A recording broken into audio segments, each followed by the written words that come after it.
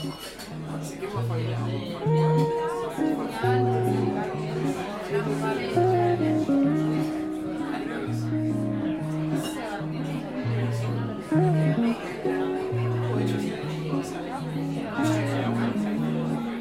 we're here.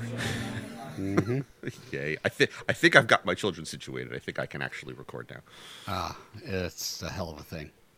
Problems. Troublemakers. I know, kids, God. On top of that, I had a dream that we had another stray cat that joined our household. So, like, I need more dependence like a hole in the head. You people do this on purpose, too, and I don't get it. I know we do. I'm trying to launch the one. I don't need to take on any more. Oh, man. Launch the one. I like it. Yeah. Like in a catapult or a rocket. I read something great the other day on a message board about people sending their first kids off to college. And this woman said, I'm kind of 50-50 at any given moment on, do I want to hug them and hold them and savor every moment left, or just go drop them off in a field and run away? Exactly.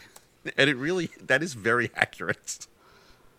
Oh, welcome to my childhood. Oh. Well, there's a whole concept called soiling the nest of, like, when your kids, whether it's for school or for work or marriage or whatever else, when the kids realize they are leaving, they sort of, not backlash, but become difficult, so it's easier when it's time to go. And I think it's in even the phrase soiling the nest, I think it's an animal kingdom sort of thing. That's the norm, where you just sort of turn on family so that the separation isn't so difficult. Man, if I would have known that was a thing, I would have done it a lot earlier. Yeah. That's not what we were going to talk about today, but that sounds like something we should talk about. Yeah, you can't do it when you're 4. Then it's just called being a difficult child. I have enough therapy throughout the week. I don't need this to be therapy, too. Mm-hmm. I thought that's exactly what this was. Oh, right, yeah. Who am I kidding? Yeah.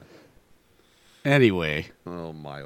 Well, before we get into today, I got some great feedback on the mortality episode from a couple of weeks ago. Oh, did you? Yeah. Well, it was interesting. One comment in particular I want to share. Well, I had 2 comments from some recent episodes that I want to just throw out there. Sure. One was from after our mental health stigma episode. I had one good friend of mine, a parent of a child who has some issues, saying it would be interesting to talk about caring for someone with mental health issues. Oh, geez, talk to my wife. Yeah, exactly. We'll just bring our the spouses on and let them talk about us. That's therapeutic for everyone, and results in more money made for the therapy people. Exactly. But I thought that was a fascinating idea, and we talked about the mortality episode. I had a friend, the one I had mentioned, who had lost his mother years ago, and that you had the good comment of, it was my need to be supportive, a need for me to feel like I'd done something. And he texted me and said, by the way, I don't think I ever said thank you for all the times I came up to visit when she was sick, and you and the gang we'd go out to dinner and have some normalcy. And I was just like, I can't believe he was thinking about it from that perspective. And I wrote back, I said, you never had to. That's just what we do. But it was interesting to me that it made me feel wonderful that all those years later he still remembers that we were a source of comfort, even though in my mind I remember doing those things, but I just remember wishing that there was more that we could have done. So right, you feel like you need to contribute more and to be more meaningful, but that I think it's a realization that you don't know how meaningful you really are being. Yeah, he took advantage is the wrong word. He took comfort in what we were there for, which was good. So we had a very nice little exchange about all that. But yeah, so hopefully the other 2 people who are listening, got something out of those episodes as well. Awesome, thank you. Yeah, I got some good comments back on that one. I got some good comments back on certainly on the first one we had, the friendship one. I got a lot of comments. But yeah, thanks all 5 of you. We appreciate your commitment to the podcast. I haven't checked the stats in a little while. I just, I maybe because I don't want to. I don't know. The stats can be fun. I wonder if we have anyone from Lithuania yet. Yeah, Ernesto. I miss Ernesto. Yeah. I don't think he ever knew how special he was to us. Probably not. We got so much mileage out of that. We really did. We really, really did. Anyway. Most people listening have no idea what we're talking about. No clue. Yes. Well, there's hundreds or so episodes of other podcasts from us you can listen to if you want. Our Lithuanian listener. So where were we going today? We were going to go one way, and then I pivoted on you. You did. And That's okay.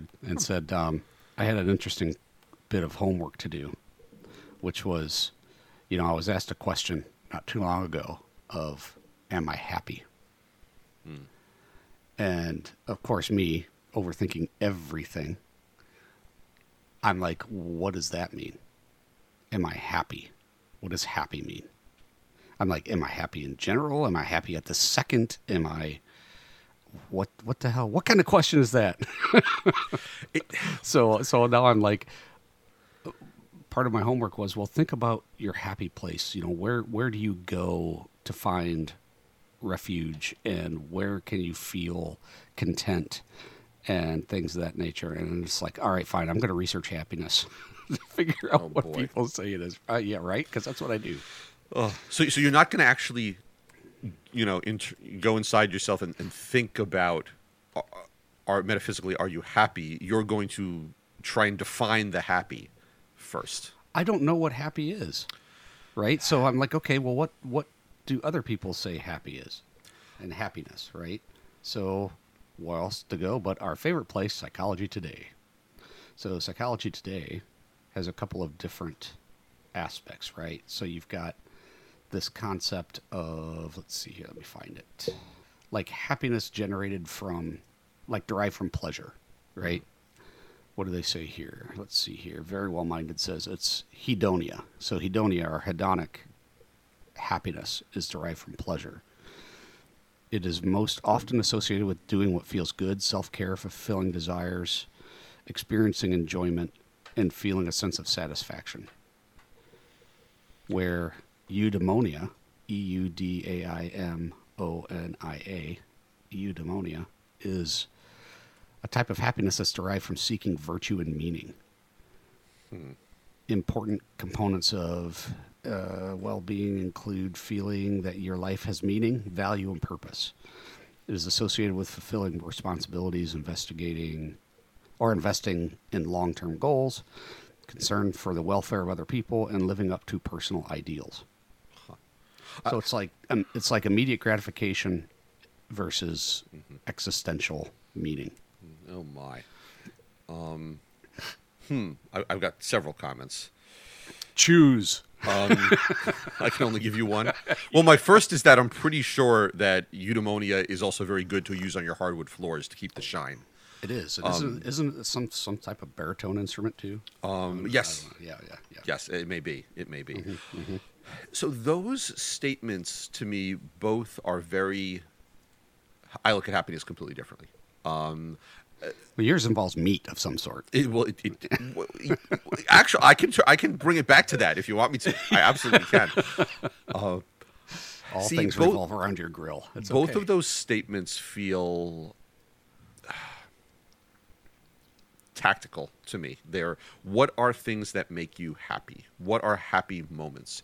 And when I think about are you happy, and I think this is going to get more into the psychologist side of things, I think more about if I'm lying in bed at night and I think about my day, and I think about my week, and I think about my upcoming day and week, how do I feel about it? How do I feel about my day-to-day? I'm not looking at particular examples, but thinking about is what's going on better than the alternative, for lack of a better term. That's how I define happy. In my head is mostly cartoons, like cartoon blurbs of like my life. And the one that goes through my head right now when you say laying in bed thinking about my week to come, it's like Krusty the Clown going, ugh. So I'm trying to decide if you're Tom or Jerry. Oh, yeah. I'm the Puma Pete. Yeah, I look at it much differently because I think if you look at happiness as a series of events, depending on your general headspace, you can always find more things that you wish had gone differently than actually made you happy. Well, that's in retrospect, right? I'm talking Yes. about in the moment, in the current, right? That's what I'm talking. So there's some more definitions here. They like go on to talk about these different types of categories of happiness, right? Like joy. Often, they say joy, an often relatively brief feeling that is felt in the present moment. So it's an immediate elicitation of emotion. Excitement, a happy feeling, nice, using the definition to define the word, that's great. A happy feeling that involves looking forward to something with positive anticipation. So now you're talking about looking forward to your week. And that's bringing you excitement because you're looking forward to things to come, which they're saying is a type of happiness. Gratitude, a positive emotion that involves being thankful and appreciative. Man, is that happy? Man, no, I don't think so. I don't know. That's got to go. That's see, I actually see that as going back to what I was saying before. Gratitude is kind of thinking about what has happened and deciding if you're thankful for for the way things have gone, if you are happy with what's gotten you to this point. So I get the gratitude one. I do, but I'm just like, it's not the same. It's not the same as like what I'm thinking of in the moment and forward looking. Wow, you and I are very different on this. There's another one called pride, which is a feeling of satisfaction in something that you have accomplished. So that goes along with your deriving happiness from the past. Mm-hmm. And then optimism. This is a way of looking at life with a positive, upbeat outlook. That's not you. Yeah, people like that. People like that tick me off. That's not you at all. They're just fooling themselves. Yeah, and then contentment. This is a type of happiness that involves a sense of satisfaction. But that's what pride does too, a feeling of satisfaction. I think we get back to the tactical and the strategic there. All of this is all bullshit. Yeah. Mm-hmm. Yeah. Somebody had a job to do that day, the day on verywellmind.com, and they like, you got to write a page post about happiness. They're like, oh, crap. See, and I feel like there's a deeper, not a dichotomy here. There is an in the moment versus an overall feeling here. And pride, to me, is, satisfaction in something you've accomplished is what you described it as. That happened, and that was great. And contentment is on a weighted average basis. Did I hit the grade I needed to not take the final? Contentment is, on balance. When I balance the pride with the gratitude, with the, man, wish I could take that one back. Like, am I content on balance? I really believe those are two different things. And I think pride is great. We need those dopamine hits. We need to feel proud of ourselves for individual things we've done and beat our chests for it a bit because we're human. But the contentment's hard because most humans will focus on the things that did not go well. Mm-hmm. I think most humans look at themselves with a steady state of below the line. And then there are these peaks of pride here and there of things that went well. And do those raise your overall enough that it feels like it was all worth it? I realize I'm being very negative here, but unfortunately, I think most people look at the positives as point in time single events and not as at their steady state. Mm-hmm. I would agree with that. I think it's very much. I think people think of their quote happiness as a judgment relative to their quote success. And that's not what it's about, as I understand it. Now, granted, I'm probably not the best person to be talking about this because I don't even know what being happy means. But this whole concept of, in aggregate, like you said, all of these various emotions, joy, excitement, gratitude, pride, all these things sort of taken in aggregate, move the needle in a direction of happiness. And this is all coming back to homework that I had, and I'm thinking about this. I'm like, so am I happy? And I can hear in my head like, James, you're freaking overthinking this. Don't overthink it. Are you happy? Mm-hmm. No, I'm not. Based on these things, right? So here's the kicker. Somehow that's not okay with people. Yeah. They're like, oh, you got to be happy. What can I do? And I'm like, why is the state that I am in not acceptable to you? Like, why is that? So people say, look, it's okay to not be, quote, okay. Well, what does okay mean? I don't even know what the hell that means. So if we look at these things in aggregate, we're like, dude, can I experience joy? Yes, I can. I'm married to her. Can I experience can I experience excitement and gratitude and pride and optimism and contentment? Well, all of those but the last one. Yeah, I think so. But when your disposition as a person, whatever you're going through at the time, runs counter to those things and like actively works to negate those things, how can you be happy? So the devil's advocate here is going to say, you were very interesting there. You said if your disposition runs counter to it. The devil's advocate would say, well, your disposition is due to the fact that you're not letting those other things shine through. It's a self-fulfilling. Your disposition isn't making you not happy. Your lack of finding happiness in things, not things making you happy, but you finding the happiness in things is creating the negative disposition. Chew on that one. So you should just feel happy. Snap out of it. No, not snap out of it, but find a way to prioritize the things. Now you're getting to the heart of it. Happy. Now you're getting to the heart of it because that was my homework. Yep. Find your happy place. Yeah. And it's easy to say, I'm too busy to find my happy place. I got shit to do. Well, there's that, but it's like I find a happy place, a thing where you find contentment, a thing that brings you all of these things, right? That bring these things up when you're like, I don't know what these things are, to find a place where these things are generated. So what is it that, like, how does one, when they say, oh, this is my happy place, right? It's like, what is that? How does that make, like, how does that make people feel? Because what I found is that there are certain people, they're like, what's your happy place? Boom, they'd be able to say immediately.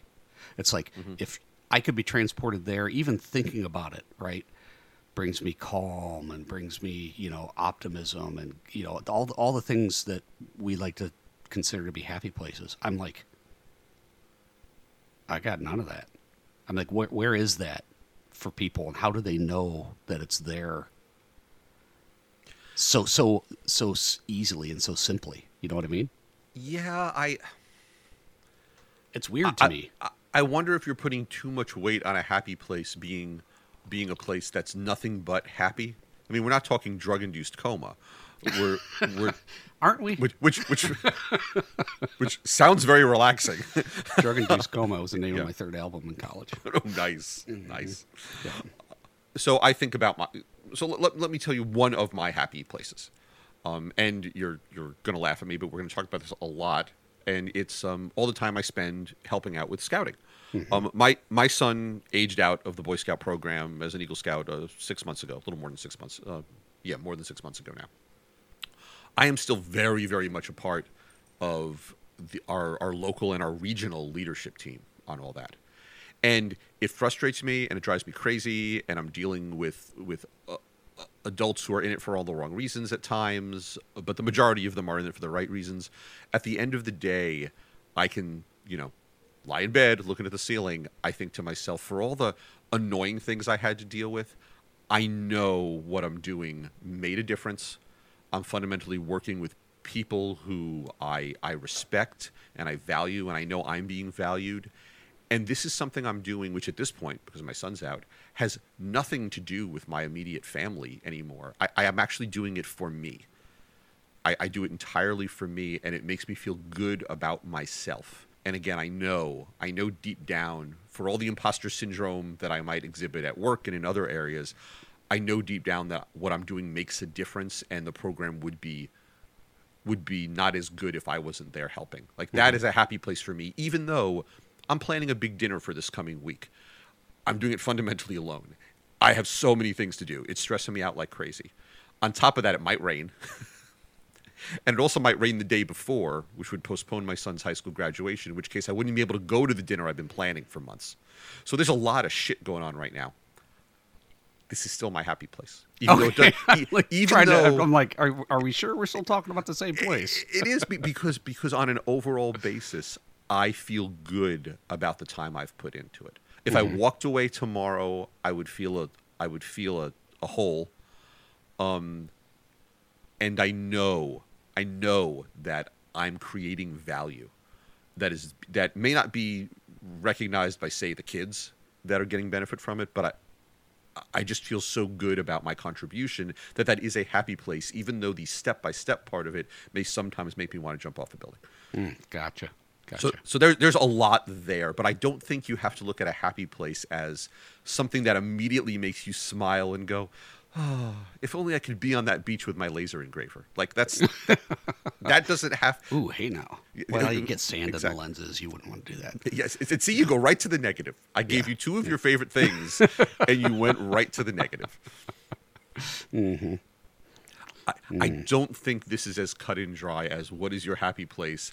It's this corner of this beach here, and it always makes me smile. No, that's not a thing. A happy place is a place where I feel good about myself. Anyway, that's Dude, I'm still not following you. You're So, still not following me? so I've thought long and hard, as I do, again, overthink everything about this. And what happens, think about this. What happens when you come to understand what your happy place is, like the thing that makes you the most content, the most enjoyment, the most gratitude, right? The most joy. And then you can't have it. Okay. Ouch. Yeah. So now everything, now that you found that, now you compare that. You compare everything else to that, right? And it's like nothing ever quite is like enough. It's never going to be that. And so it's this whole concept, I think, of seeking and not finding because you're looking for something in its optimal state and not finding those little things in it, picking and choosing those things that kind of stimulate that concept of happy place. Yeah, I hate to be so stereotypical, but it sounds like looking at the destination and not the journey. Of course. So, like, for instance, my happy place is having my intimate friends around me and being with them physically. And they are flung all over the frickin' planet. So the times that can actually occur are slim to none. In situations where that can't happen, what is it that one can do to, what is it about being with, let's say, being with those people that brings me such, quote, happiness? And can those things be gotten, received, I don't know, discovered without, physically being near one another? Mm-hmm. And I think the answer is yes, communication and other forms of engagement and understanding that when you do get to be together, that is extra special, but it's not the norm, right? It's not like the standard. So you've got to find that let's call it sustainable, sustainable happy place. God forbid you not put an agronomic spin on everything. Yeah, well, so a sustainable happy place as opposed to, I mean, I'm sure you would like to go out to Morton's Steakhouse every night and, pay $400 for a average piece of meat. But you could do it every now and again, and it becomes that much more special, right? But then you're talking about depriving yourself and blah, blah, blah, and the whole thing around happiness is joy and yeah, it's a mess, dude. I see the spiral you're in there. Is it really depriving yourself if you don't give in to just flat out hedonism? Because that's what that sounds like. Yes, yes, that's depriving yourself. I'm going to just keep on throwing cliches out there. The grass is always greener. There's always something more. Would I like to have more money in the bank and a bigger house and be retired already and be in 6 different bands and have a bigger barbecue and not have to take these, blood pressure medicines, thanks, Mom. And that hereditary blood pressure. Yes. Mm-hmm. Yeah, sure it is. So it's not due to the meat. Maybe I think you need a little more red meat in your life. Is that what it is? Yeah. I think you do. And that's not a euphemism. I just think you need more red meat.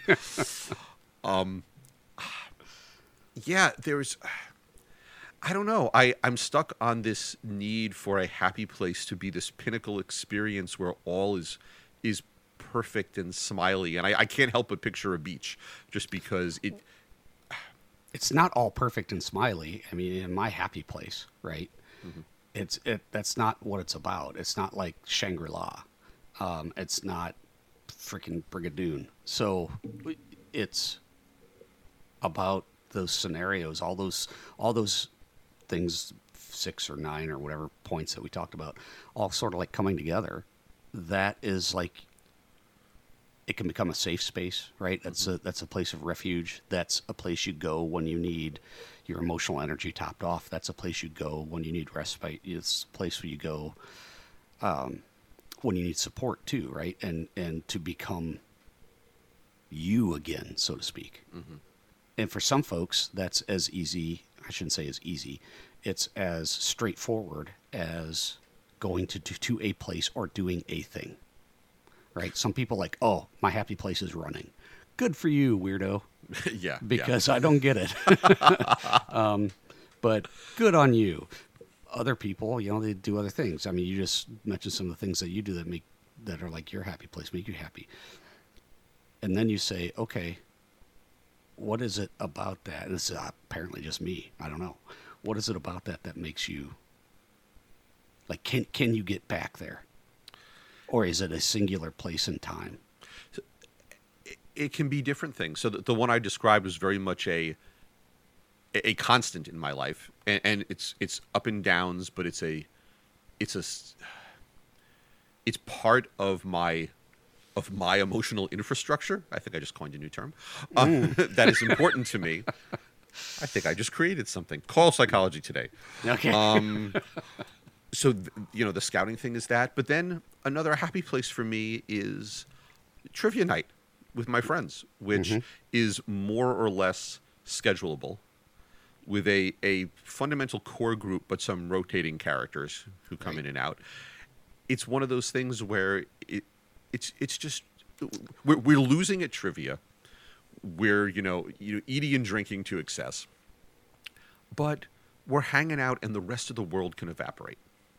And maybe that's what part of it is the rest of the world can evaporate, and we can just be. So nothing gets accomplished. Quite the opposite. But that's okay. It doesn't have to be. And you are such a learning and productivity addict that I feel like wasted time weighs on you. Oh yeah, it's like the worst thing ever. Yeah. I think the whole fallacy in this discussion is the fact that people talk about a happy place as something that's singular, and I don't think that's true. Totally agree. It's happy places, and those places can have varying levels of, let's call it, restorative and regenerative attributes for us, which is why we go there. I don't think they're constant either. I think they can change depending on what we need. And you might have an ultimate happy place out of your places, but sometimes that may not be the best thing for you. Maybe you want to go over here and need to do this other thing for you, or be, with this other group, or reflect in a different way. And that's what you need at that moment. So that becomes the happiest place for you right then. In reflecting on this, I don't think there's a singular place. I think it's a plural. And most of you out there listening probably have already inferred that, but I'm slow. So that's where I'm getting to it. You're clinical. Yeah. So I prefer to say diagnostic. Thank you very much. But one of the places that you and I have over the years made up, and what all of you listening to the podcast so far have probably been wondering about, the intro and outro music, right? That's one of our happy places. That's a fictitious place that we've created called the Dark Corner Bar. That's a happy place. That's a place where we go. It's a place where we meet with friends. It's a place where there's no hazy, juicy, fruity IPA slushy beers. There's and the Dark Corner Bar, its vibe and what it looks like on the inside and in my mind changes depending on what I need that day. Yep. And for any of you friends who think you've been left out, this place does not actually exist. Right, Just to yeah. be clear. Exactly, Just to be clear. exactly. But And yeah, it's like- I have the same thing. I have a core image in my mind, but it does evolve. And yeah, it is. It's the place where I hope someday will be actual material. And I think the way I think of this, like this podcast, and the way I think of our listeners is like, we're in the corner booth in the dark corner bar, and we're having a discussion, and people come in and they sit down at the booth, and they, interact with us.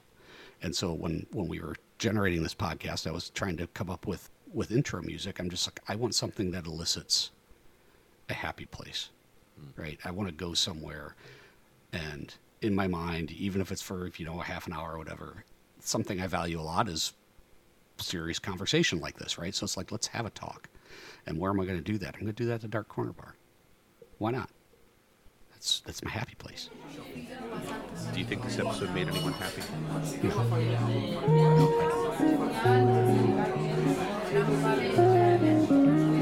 All of this is all bullshit.